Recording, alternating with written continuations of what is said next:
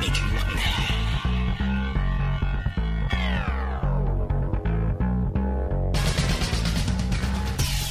Hello and welcome to Keanu Club. Like a cool breeze over the mountains, this is episode 58, The Day the Earth Stood Still, from 2008. I'm Mike Manzi. And I'm Joey Lewandowski, and with us today we have a first-time guest, a rarity. We have so many repeat guests, so it's a welcome treat to have a new guest. We have Jeremy Kelly. Hello, Jeremy. Hey, guys. How's it going? Good. So this is the first time you've been on a Keanu. I don't think you were on any Cage. I know you signed up for a couple different Keanu movies. Had you seen this movie before? Yeah, I actually saw it in theaters, actually. Okay. Yeah, and I remember you guys were doing Cage Club. I tried to be a guest on one, but it just didn't quite work out. Yeah, what happens usually, and I know that you signed up for a couple other ones for this, you signed up for the replacements and some of the more popular Keanu movies. Yeah, the ones I was just the most familiar with. But I think you were maybe the only one who signed up for this one. So before we get into this movie, do you have like a history with Keanu? Do you like him as an actor? Do you not like him as an actor overall? He always leaves an impression. I always see him, and he's always instantly recognizable, instantly endearing in his own certain way. But usually if something like The Replacements is on, I'll sit down and watch it. Yeah, he's definitely an interesting actor, which is why we picked him for this. So now, did you like this movie when you saw it in theaters? I thought it was mediocre. There were some highlights that stood out to me, but I just thought it was all right. It wasn't anything special. So why did you pick it? Just because you'd seen it before and you felt comfortable talking about it, or was there some bigger, more in-depth reason? I felt mostly comfortable talking about it, and probably at least talking about it in comparison to the 1951 original. Yeah, now I know that Mike had seen that too. I haven't seen that one. It does come on the Blu-ray. Mike, what did you think of before we get into the new one, what did you think of the original, Mike? I somewhat grew up with the original. When I was younger, I was a young fan of The Twilight Zone, and that movie kind of plays like an extra long episode of The Twilight Zone. And I really liked it. I think most major science fiction fans are pretty familiar with it. It's sort of like one of the earlier films that is like a message film, but it also has like this real sense of dread and panic to it, and was a little disappointed to hear at the time when this came out that they were remaking it. I just feel like the original stands the test of time, and this just felt like unnecessary. And Jeremy, what do you think of the original? I think it's a very solid film of that time period, and yet it definitely holds up with its, like what he was referring to, stuff like the commentary, and of course the score by Bernard Herrmann is one of the most classic film scores, the one that plays over the opening credits.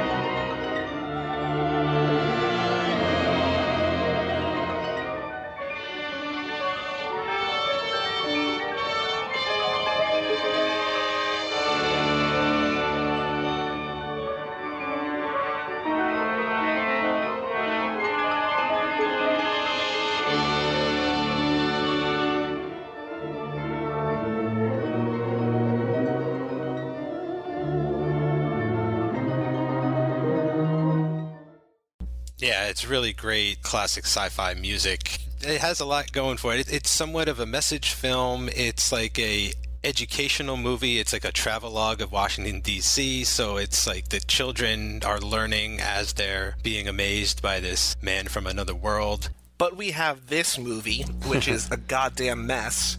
It's honestly amazing how cluttered this is in things that I just don't care about. So before we really get into the movie, I realized while watching this a profound sadness about Keanu Reeves and Keanu Club. Keanu is the perfect actor for this role, and it's just a terrible, terrible role. He's the perfect actor to cast as like this vapid alien who doesn't really understand humanity and doesn't really fit in, and like we've talked about in other podcasts before, he's that kind of actor. He nails that part, and to think that a movie where like that's a character is just like perfect for him just makes me kind of sad in a way.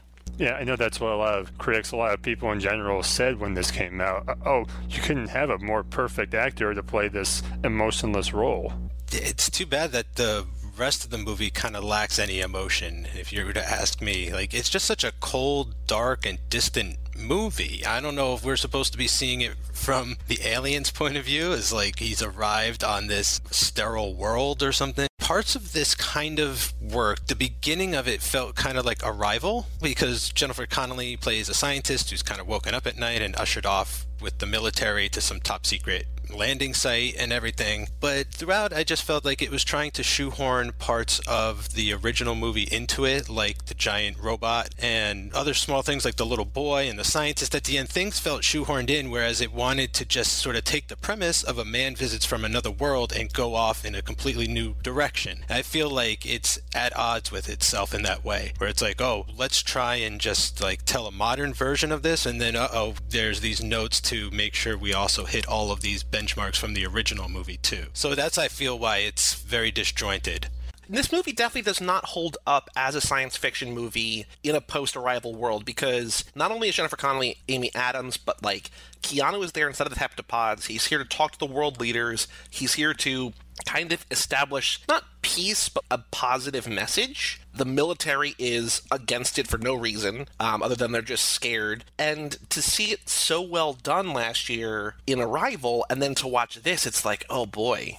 Yeah, I think the one place that it kind of fumbles where it really could have excelled is the idea that this is all a big misunderstanding, and we think that he's here to save humanity, but he's only here to save the Earth itself by wiping out humanity. It's like, it's a warning film in a lot of ways, like the original was.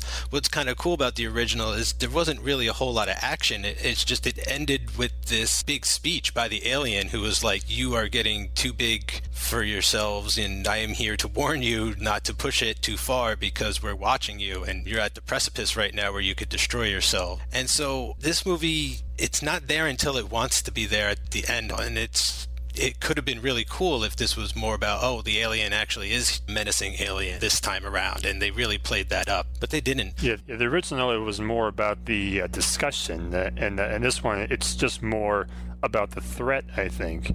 And its conclusion has come to way too quickly that, we're just going to wipe out humanity, and then that's it. But like in the original, it was more like, let's talk about what has been done and what we still can do. Yeah, it's weird. Like, the movie ends weird, like jumping all the way to the end when they just leave. It's like, I wrote down, like, that's it. It's just like that, yeah. And that, the climactic end moment there where everything on the Earth, like the compromise, I guess, is he will let humanity survive, but he takes away all of the power so that nothing with electricity runs, like all the cars stop and all the buildings stop. That moment actually occurs in the original about halfway through as the aliens' display of power, so that when he actually makes his speech, he could be like, look, like, we have the capacity to shut you down. You're part of like a much bigger thing now. There's a whole galaxy of us that need to work together. So again, it feels like it ends on like a false note in a way, because it's like, oh, we forgot to have the pivotal moment from the original here. So like, let's just quickly put it at the end. And so what's really weird is that because that moment is at the end, and like these, self-replicating little bugs or whatever are going through, and sorry, Jeremy, they get rid of Giant Stadium, they just demolish that. I was going to talk about that at some point. It's like, you maniacs, you blew it up, damn you. They are on such a path of destruction that, like, I understand that it's still just in one part of the country, and that's just one small part of the world, but there's spheres all over the world, and like, it feels like they're on such a path of destruction that's already too late. And then Keanu just touches that sphere and it ends. What's disappointing, one of the bits of trivia on IMDb, is that the short story that both of the movies were based on, the final line said, "You misunderstand," the mighty robot had said, "I am the master," which is terrifying. And like, oh, it doesn't matter what you do, we're going to destroy you. And that is a cooler ending. I guess it's not really a Hollywood ending, but that's kind of like, spoilers for a Cage movie. That's kind of like knowing, you know what I mean? Oh, we're just going to kill everybody because we can. Like, we're going to save the Earth, but we're going to destroy humanity. And that's the ending that I think would be cooler, as opposed to just, oh, they're gone. What even gets destroyed? Everything that moves? Like, cars stop, machines stop, electricity stops. Even the watches stop. Yeah, he puts out like a giant, one of those electromagnetic pulses from the Matrix, or like from Pacific Rim or something. The robot that comes with Keanu is like his bodyguard, it starts to turn into this swarm of gray goo that goes around just like eating everything. And then somehow miraculously Keanu is able to walk up to his spaceship, touch it, and then all of those bugs just like fall to the ground. But by doing that, I guess he had to destroy every kind of thing that ran on electricity or energy. My problem is there was nothing set up that Keanu could control him on that level. Like, he said something earlier to be like, don't, when he gets shot by the humans, he's like, don't attack the humans, like it was a misunderstanding. But there's really, like you said, Joy, like in the story, if the robot speaks last and is in control, like there wasn't anything in this version set up that Keanu could control it. He was in control. In fact, he just felt like a messenger who was like sent there, like an agent or something, who was just like, oh, here's your job for today. Go down to this planet and get one of every animal and bring them back to space, and then like go on to the next world. Yeah, it's not made entirely clear like what he can do and what he can't do, or whether by his own choice or not. Although he does use his special powers to get a tuna salad sandwich out of a vending machine, so he can do that. He can. That's, oh God, I forgot about that. Oh, he does that, and then he brings a cop back to life after hitting him with a car, right? So he has some kind of like electrical power control. Like, he has like a lie detector test, and he's sort of able to make that go haywire and then see through all the security cameras. But like, it's so strange that like none of that stuff really seems to matter at all. Like, he could have just snuck out of that place otherwise. And then at the end, I feel it's like, oh, remember when he could control electricity? He's just going to touch his spaceship and wipe out all the power on Earth. It's just uneven. Oh, and also, did you guys feel like that opening scene where he's doing the mountain climbing, was there any need for that scene at all? Okay, so I have a huge question. When the movie kind of takes a break and goes to McDonald's halfway, and Keanu meets that old Chinese guy, is that supposed to be Keanu from the opening sequence? Like, we don't ever see the bump on his hand or anything. I don't know, but I feel like... so. I think he was just kind of there. I feel like the movie wanted me to think that, because the dude said he'd been living among them for like 70 years or something and has grown to love them, made me feel like, was he the mountain climber? But I guess not. I don't think so.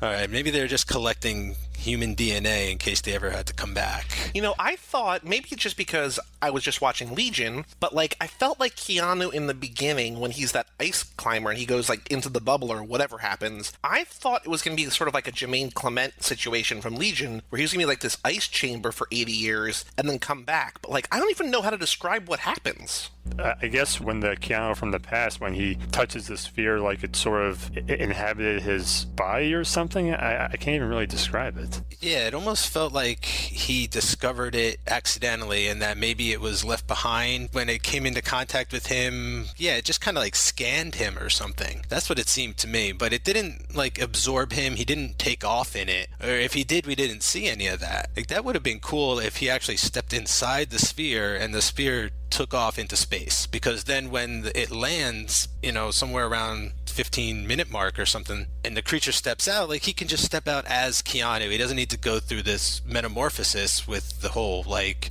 spacesuit peeling off of his skin situation. Oh boy. Well, something else I want to point out, this was just something I happened to notice. You know the scene where they're taking Jennifer Connelly, they've got her in the car early on, and they're trying to make sure that they have her identification, and they say her social security number and all that. There was only 8 digits. That's a good catch. I mean, you're smarter than this movie is what that proves. That's only something I really noticed, because my job right now is entering social security numbers all day. Oh. You know what's kind of interesting I was thinking about is that we're at a really weird time in Keanu Club in terms of remakes, that we just had that breaking news that they're rebooting or remaking or whatever they're deciding to do with The Matrix. Point Break was remade 2 years ago. We just did The Lake House, which is a remake, and we have this. So it's weird how there's all this remake stuff around this time as we're recording this in his career. It's coincidental. I was trying to think, has he ever been in a remake? I was like, oh yeah, like 3 movies ago. And this came out not long after the remake of War of the Worlds. And I mean, it didn't start him, but it was another one of those remakes of 50s sci-fi movies. That makes this make a lot more sense to me, is that there was some sort of arms race for reviving these old sci-fi titles. Like, you never know, because who knows if you have Keanu in this, there's a chance that it could be a franchise. It's got Jennifer Connelly. And if you have like World of Worlds had Tom Cruise in it, so you never know, those aliens could come back. He'd be ready to fight them and, you know, hang on to the side of their UFOs as it like flies around the world. They never got there. I understand more now why this was remade. It wasn't sort of just what do we have in our catalog, it's other studios are going back and doing this too. Let's do this as well. Invasion came out with Nicole Kidman around this time, and that's true too, yeah. James Bond was in that. Yeah, and so that was like that's maybe the worst remake of Invasion of the Body Snatchers out of all of them. Most of them are good. That's the only one I haven't seen. I've seen the original and the one that came out in '78 and the one that came out in the '90s. So I guess I understand its existence a bit more now. But I don't have to like it anymore, but I understand it a bit better. And if they wanted to make a sequel or a franchise out of this, they absolutely could, because this movie cost $80 million. In the US, it only made $79, but total worldwide made over $230. So this movie made a lot of money. It's just, I guess it's tough because Keanu is going to take money. You now have John Hamm. Like, this was either at the start of Mad Men or right before Mad Men. It was right around the time that show started, I think. We have Kyle Chandler, you know, in the midst of Friday Night Lights, who's now gone on to do 3 seasons of Bloodline. We have Kathy Bates, who's now in American Horror Story. Like, everybody's working, you know, in major series. Jennifer Connelly's doing whatever she's doing. I don't know. What about Jaden Smith, though? Jaden Smith, yes. Man, he breaks this movie. The only movie he's been in that wasn't produced or starred his dad in some way. I feel like this movie could have just used Will Smith's presence in a flashback as his dead fighter pilot father. It would have made sense if he actually showed up in this film to me. There was a really weirdly and poorly written bit of trivia on IMDb about Will Smith. I think it was referring to Will Smith turning down like a role in The Matrix or something. Yeah. It might have been that he turned down a role in this. No, but that's not true, because I also read another thing that said Keanu was the only choice this one producer had in mind for this movie. So I think it was like a bit of trivia like, hey, isn't it weird how Keanu acted with Will Smith's son and Will Smith turned down one of his other roles? It's like, no, that's not weird at all. Like, that's actually probably pretty normal. Yes, some of these facts that you read, it's like, okay, who really cares? What is surprising to me is that this was directed by Scott Derrickson, who went on to direct Sinister and now most recently Doctor Strange, which is amazing. The cinematographer did the Star Wars prequels and also 3 Cage movies, including Con Air. There's like heavy hitters in terms of like people who know what they're doing in terms of making movies or making movies look good. But then you have a guy who has only written 2 movies that have been released, and it's like, oh right, because this screenplay is a disaster. Something that Roger Ebert would always say is that only really talented people could make a movie so bad. That's fair. Yeah, this proves it. Because, like 99.9% of this cast, and is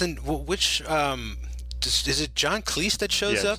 Yeah, John Cleese, who actually gives no time and energy to talk about extraterrestrial life at all, from what I've read. His inclusion is really weird, and apparently he was a weird, difficult person to cast or something, because he was so known for his comedy that they basically, like, he's in like a humorless role. Like, he's in this role where just like, it's this old guy like, hey, don't we have a lot in common? And it's like, all right. Yeah, I mean, I guess he never took off as the new Q. He was supposed to they were gonna like pass the reins to him for that. But I feel like just cut that scene out of this movie. I mean, it's completely superfluous. Basically, they show up, Connolly's like, I have this scientist friend you can talk to, and he'll tell all his scientist friends, and they'll tell their friends. And Keanu's like, I need to talk to like the world leaders, like all at once. You know, like the UN, something like that. But they go to this old scientist's house, and Keanu fixes his equation, and John Cleese is like, oh, you fixed my equation. And then Keanu's like, you're all gonna die. But there must be alternatives. You must have some technology that could solve our problem. Your problem is not technology. The problem is you. You lack the will to change. Then help us change. I cannot change your nature.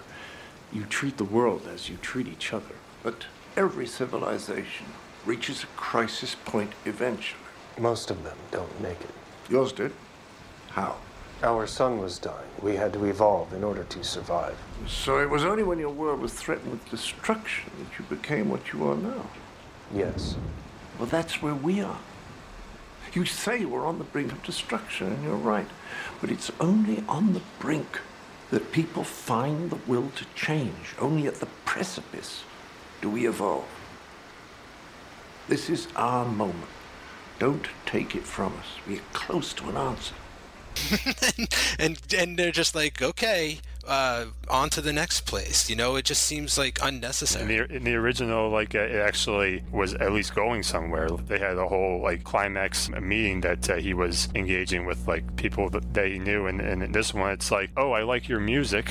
I like the Bach music you have playing on the radio right now. It's Bach. It's beautiful. So we're not so different after all. I wish that were true. Well, that's what's so weird too, is like he completely shifts at the end of the film into accepting humanity. And I don't want to keep harping on like they did this in the original, they did that, but in the original, like throughout the course of the movie, like the alien actually does kind of acclimate to human society and feel like it's worth saving, but he still has a cold alien heart and a job to do, so he gives his warning and he takes off at the end. And I feel here it's just like he flips like so easily. He spends like an afternoon in the graveyard with Jaden, and then he suddenly understands humanity. Now he decides, oh, maybe you are worth saving. Hey, I think I would understand humanity, too, if I hung out with Jaden Smith for an afternoon. You can do this. Just like with the trooper. There are some things I can't do. But you have powers. I'm sorry. Please. Please. Jacob, nothing ever truly dies. The universe wastes nothing. Everything is simply transformed. Just leave me alone. This movie is just a constant string of things that don't make sense for no reason. Like, they get all the scientists in the world and like, there's something on path to hit Earth. And like, when's it gonna happen? 78 minutes. It's like, what? Like, what? Like, you don't give them any time. It's just like, oh, it's gonna happen. Like, you're all here just to be here. Like, there's nothing you can do in that 78 minutes. And then when the thing's about to crash, they're like, oh, we miscalculated because like the thing is slowing down. Like, it's not an asteroid, it's, you know, a spaceship. And it's a series of things that they get wrong or that are like not what you think. And it's not like meant to be a twist to surprise you. It's like why is this the way that the movie is laid out? Yeah, they're following Independence Day logic. It's like, oh, by the way, this is right, happening. But this movie's not like goofy or fun or over the top like that. It wants to be super serious. Yeah. And then it also wants to be like super environmentally friendly. And like, what message do we want to hit from what angle? Yeah, I feel like it needed to have something more like in the original where we were developing something beyond the nuclear bomb. Like we were going beyond the A-bomb into some other where we were going to harness the power of the sun and like actually start exploring worlds. And so we needed to sort of be put in check and say like, you're not alone. And in this one, there's nothing like that. It's just like aliens have come to save the planet from humans because we have too much carbon monoxide and greenhouse gas. Like the climate change is happening and it's all the humans' fault. And Earth is too precious. And so it really is like a recyclable movie, right? It's about recycling and like being good to nature. And where I really feel like it needed the whole like we have reached the ability to travel to new worlds and we're getting ready to go. And on the night of the launch, this ship shows up and says, hold on, not so fast. Before you go anywhere, there's some things you should know. And you could have been more serious, and that would have played instead of sort of just sitting there being pretty boring from where I'm sitting. Like, it's just because you've seen all this stuff before. Like, you've seen the Independence Day thing done. Like, you've seen this whole thing, like, the ship is coming. We've seen it done with asteroid movies, with alien movies. Like, we've seen it 1,000 times, and they're not really putting anything new. There's no new spin on it here, and so nothing really is hitting for me. Well, everything just needs to be bigger, and everything needs to happen sooner, sort of, or slower. Like, the pace that they're choosing is weird. What confused me first was, why don't we know how the world is responding to this? Like, we have no sense of scale, we have no sense of response, and then, like, 10 minutes after I had that thought, they're like, oh, the stock markets are plummeting and people are leaving. But, like, you don't know... Like, you assume that people are panicking, but they're not showing it for some reason. Like, it's a very intimate, small story, but it doesn't work. Like, Arrival works like that because it's really a story about Amy Adams.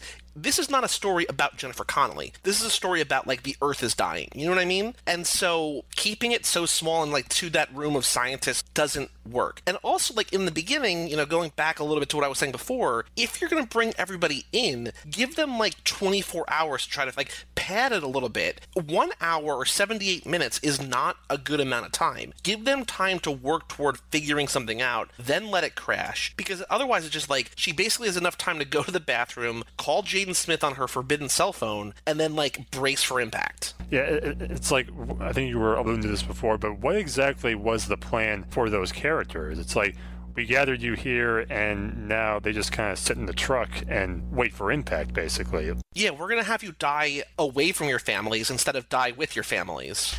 Yeah, and you're all going first. You're all the most important people, so we need you at ground zero so that when this thing hits, you guys are obliterated. Yeah, it is kind of asinine now, like, when I'm thinking about it, because I think it's because, like, if this was Arrival, it would have worked, right? But it's not, and that's why it needed to be a more serious Independence Day, in the sense that all these orbs are landing around the world. Like, let's have, like, legit moments with characters in different parts of the world, you know, and, like, let's have scientists all need to have, like, this emergency summit somewhere, and everybody's trying to get there, but there's all this mass panic and martial law and humans getting in the way of humans trying to do their thing. And in the midst of all that, you have the scientists and the government trying to figure out the big robot mystery and all that too. And then it would have really expanded on the concept of the original and made it feel something more of its own. Like, this movie feels like there's this identity crisis going on, and I feel like that would have centered it and given it something to hang itself on and feel more original than the way that it came out. You feel like they could have found a way to modernize it, update it to the world we live in today, but it's not being very smart about how it wants to do that. Yeah, I mean, it's still taking these giant Roland Emmerich-sized leaps of logic and dialogue exposition dumps that you get in those funny, more lighthearted disaster films. But here they're played strict and serious through really good actors who they're sort of off-tone and off-beat here. Just a little thing to point out about the scenes where they show the stock market crashing and everything. It looks phenomenally like stock footage from probably the actual stock market collapse that happened that year. Yeah, I got a little Wolf of Wall Street vibe from that. Or Wall Street 2. Shout out to Shia. And that stuff always works for me in movies when you see on the news and everything, but it works better if you use that as sort of like a connector from leaping continents. So, like, you have someone in America watching the news in another country, in Egypt per se, and then you cut to someone in Egypt watching it, and then you follow them around. So, I don't know. I just, now that we're discussing it, there feels like, how could you salvage this while I was watching it? And now that we're talking about it, I'm thinking of, like, these things I'd rather see. Well, it's amazing that there's things you'd rather see, because I feel like this movie is everything that you could possibly see all in one thing together, just like setting a blender. Like, there's the part about 2/3 of the way through or 3/4 of the way through where helicopters are coming to get Keanu. This is after he kills and revives that guy, and after Jaden Smith calls the cops. Like, I know where the guy is. Terrible. But the helicopter's coming for him, and he, like, sort of crashes them together, like, sort of like he's King Kong. He's just, like, you know, using his powers to just smash them together, and then, like, cool guy walking away from the explosion. I'm like, why is that in this movie? I think because that became like a big trope, and if you wanted to sell yourself as an action film, you needed that shot for the trailer or something, so you just had to have a cool looking guy walking away from an explosion. There's also, like, a really weird amount of time paid to the military. Like, it's too much to be insignificant, but it's not enough to actually be in the movie. We never see anybody, from what I remember, having a discussion like, maybe we shouldn't shoot this thing. Like, that's never an option that's on the table. The biggest reveal when they're in one of those rooms is Kathy Bates is like, oh, these spheres are arcs, they're saving things. I'm like, wait, this is like a biblical thing now? We have, from Prison Break, we have T-Bag, who is like the creepiest guy from that show, is a military guy in this, and he's just like barking orders to shoot. I'm like, what is happening? Like, it feels like, another Shia reference, it feels like Transformers kind of, where just like military stuff, because we want to have military in there. Yeah, and I would like to point out, I'm more talking talking about the original on this, but I did love how in the original they shoot Klaatu like just when he's reaching in something in his pocket, but then when Gort starts shooting the soldiers' guns with lasers, they don't shoot him then. It's like, oh, we can't do anything now.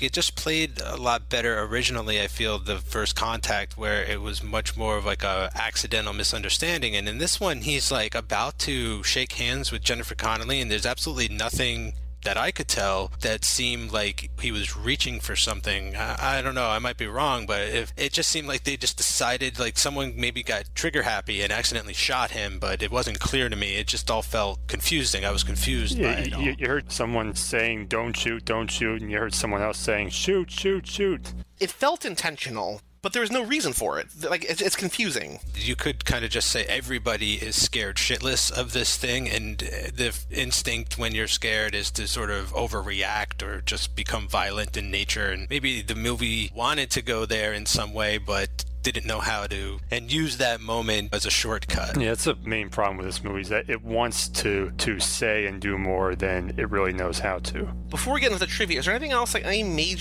this movie did well? The effects. Yeah, I thought the ships were pretty cool. That was a pretty nice concept. You know, the original one is very much your classic token flying saucer dish. Which is what they had in every movie at that time. Exactly, yeah. It's like Earth versus the Flying Saucer. It's the same dish. It's the same saucer basically from Mars Attacks is what he came down in that movie, which was right, just, you know, of the era. Is just very iconic. But I think the orb things were cool. Like I'm kind of upset we never got to go inside one of them, but I was intrigued by this whole, what is it doing? Why is it an orb? It looks kind of like a storm inside, you know, like weather or something. Like it was very odd to me and alien, and I did kind of like that design. Well, that's all credit to director Scott Derrickson, because I read in the IMDb trivia that Keanu was originally going to come down in just like a regular spaceship, but the director wanted the extraterrestrial aspect of the film to be more mysterious, so he made the ship in a glowing orb instead.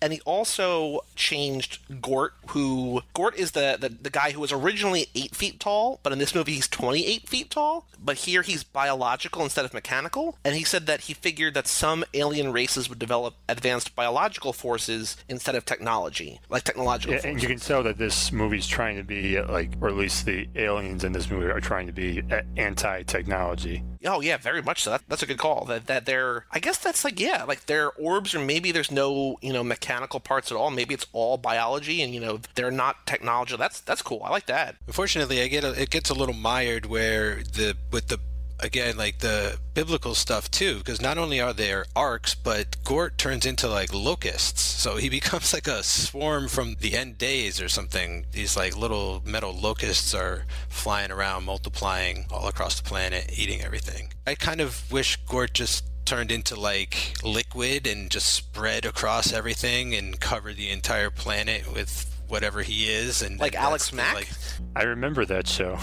Yeah, I mean, I guess they did what they came to do, because the whole thing is that like there's very few planets in the galaxy or the universe or whatever they say that are like Earth, that they can sustain complex life forms. And so they basically just want to preserve the Earth. And so I guess they came down and did what they wanted to do, which is sort of stop us from destroying the Earth, because everything that we destroy the Earth with pretty much is machinery. So they accomplished their goal. It's just... Yeah, which makes me feel like if that was their purpose, to stop us from destroying the planet, I feel like they could have just done that to begin with, instead of saying, oh, everyone has to die. Yeah, there's a much more diplomatic way to go about doing what they want to accomplish without killing anybody. You know, I feel like they could relocate the humans to a moon somewhere. Well, at that point, you'd definitely be going the route of Nicolas Cage and Knowing. Right, at the end of that, with the children that survive. Because, I mean, the whole idea is, like, if the Earth doesn't belong to the humans, I took it that it belonged to the animals, but then they're saving the animals to take them off-world, at least one or two of every animal. They're not taking every single animal, as far as I can tell. But then, isn't the Earth for the animals? Like, what's the point of taking them off the Earth? Like, you want to just get rid of the people and leave the Earth as it is. So it was all very mumbled there. It felt like multiple drafts. I think because he probably figured the animals were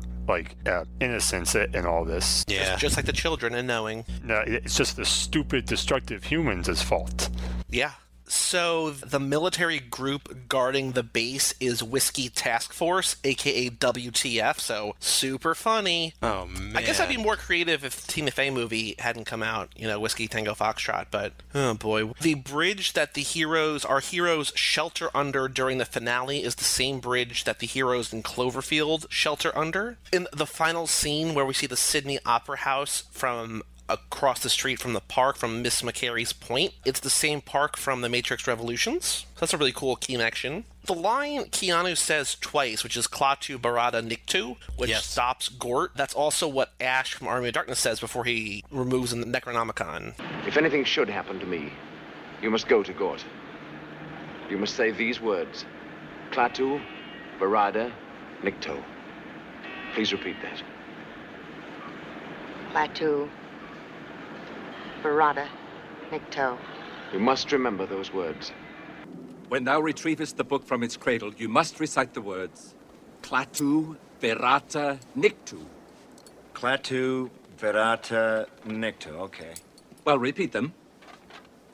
Klaatu Barada Nikto. Again! I got it! Although when Keanu says in this movie, you can barely fucking hear it because... Yeah, it's very distant. Again, that's what majorly pisses me off about remakes. It's like either remake the movie or do what you want. Why even reference that line if you're not even going to have it said clearly and distinctly and own it? It just feels like they're not owning up to the fact that this used to be a movie already. If they removed Gort and that line, this almost could have been something entirely different. Yeah, maybe something better. You could still call it The Day the Earth Stood Still. Also, that could be in reference just to the arrival of an alien on the planet. And just, you don't have to follow, you just make it a remake in name. You reboot it, as they like to say nowadays. Reboot, reimagining, whatever they want to call it.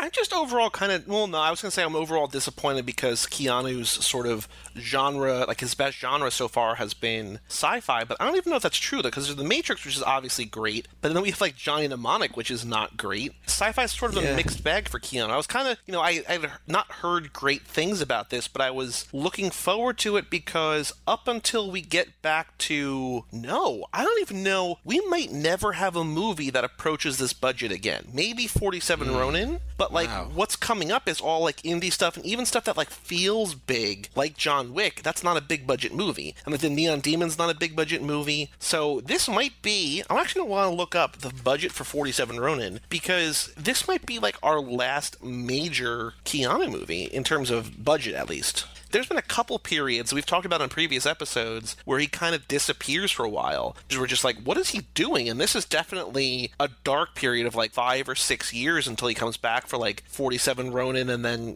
John Wick and sort of returns. Yeah, there was that phase sort of after Point Break and Bill and Ted 2, but before The Matrix, it was sort of he might actually fall off here and never claw his way back to the top, but then The Matrix happened, and I feel like he's just got a lot of staying power strictly from that one role that has kept his career alive, because he has kind of fluctuated since The Matrix in a lot of ways, and we've had a couple good ones, mostly bad ones though, but yeah, I haven't seen 47 Ronin. I've seen a trailer. It looks crazy. It looks like some kind of ancient times, but also maybe mystical something. I mean, we had Scanner Darkly, which was it was science fiction, but that wasn't really the point of it, I guess. Yeah, I guess not only won't he have a bigger budget film, but he's not really going to come back for sci-fi, which is one of the things I more enjoy him doing. So I had no idea how big of a budget 47 Ronin was. It's kind of sci-fi, sort of. It's more historical sci-fi. That has a budget of $175. I do remember that movie having a really big budget and it being talked about as a real bomb when it came out. None of the other movies between The Day the Earth Stood Still and modern day have budgets listed on IMDb, aside for John Wick, which was $20 million. And then I looked up John Wick 2, and the budget for that was $40 million. That's still half of this. And that movie just looks so much... I mean,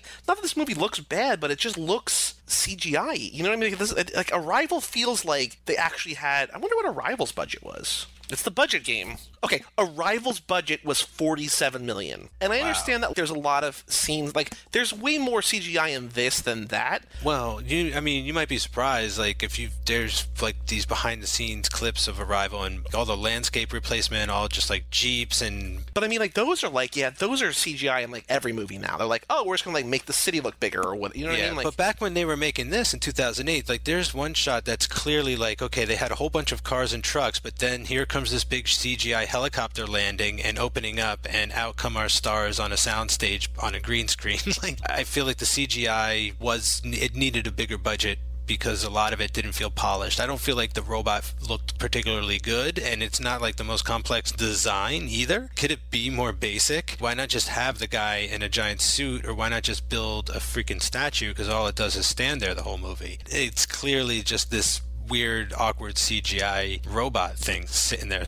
Jeremy, do you have any last thoughts about The Day the Earth Stood Still? I wouldn't say like it's a god-awful or anything. I mean, it's watchable, but it's really not worth going back to. It doesn't really hold up too well. It's not going to stand the test of time. Yeah, I think that's fair. Like, not in anywhere near the sense that the original has stood the test of time. It's just kind of come and gone. I think that's a good call. Mike, do you have any last thoughts? Yeah, basically, I'd say just watch the original. I feel like that'll hold up enough. At least it holds up over this. I feel like it's still the better movie. This just is, I feel like we've been saying, filled with stuff that's been done better in other movies that you like. And really, where I would have liked them to have gone, like I said, is just with the bigger scope, just grander, just like a serious version of Independence Day. Watch Independence Day, but don't watch the sequel to Independence Day. Go to bed early. Do yourself a favor. That's basically it. Although there is a Keanu line in this that I like that wasn't in the original, when he's first being interrogated and Kathy Bates is saying, "You can speak to me," and he goes, "Do you speak for all of humanity?" Do you represent a civilization? I represent a group of civilizations. Where is this group of civilizations? All around you. What is your purpose in coming here? There is a gathering of world leaders not far from here. I will explain my purpose to them. I'm afraid that's not possible. Perhaps you should explain yourself to me instead. Do you speak for the entire human race? I speak for the President of the United States. Now please, tell me, why have you come to our planet? Your planet? Yes, this is our planet. No, it is not. Like, I just thought that was great. It's like him saying, "Are you important enough to speak to Keanu?" He had a couple good deliveries too. Like, it felt like his character was starting to go somewhere, and then it hits a wall. Like he turns to the one guy and he's like, "You should let me go," and the guy's like, "I will let you go," or whatever. Like, he lets him go. It just seemed like he had like this weird wry sense of humor as an alien that just completely vanished later on when he's running around with Connolly and Smith. He's like being carpooled around back and forth between DC and New York. Yeah, oh boy. So that's The Day the Earth Stood Still. The next couple that we got coming up are smaller movies, I think. I don't know. We'll find out. I don't know anything about them. So, well, thank you so much, Jeremy, for joining us. Sure thing. I'd be glad to come back sometime. Sure. We'd love to have you back. Got to figure out if we can make that happen. But for all things Keanu Club, you can go to cageclub.me or facebook.com/cageclub or on Twitter @cageclubpod. You can see all the episodes that we've done so far for Keanu Club, see all the episodes for other shows, all sorts of fun, free things for you to do and listen to at those three places. I'm Joey Lewandowski.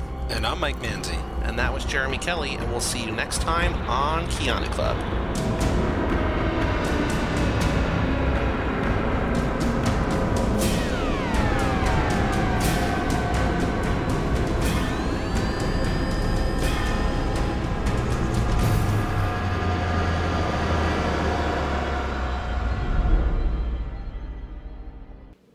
Klaatu!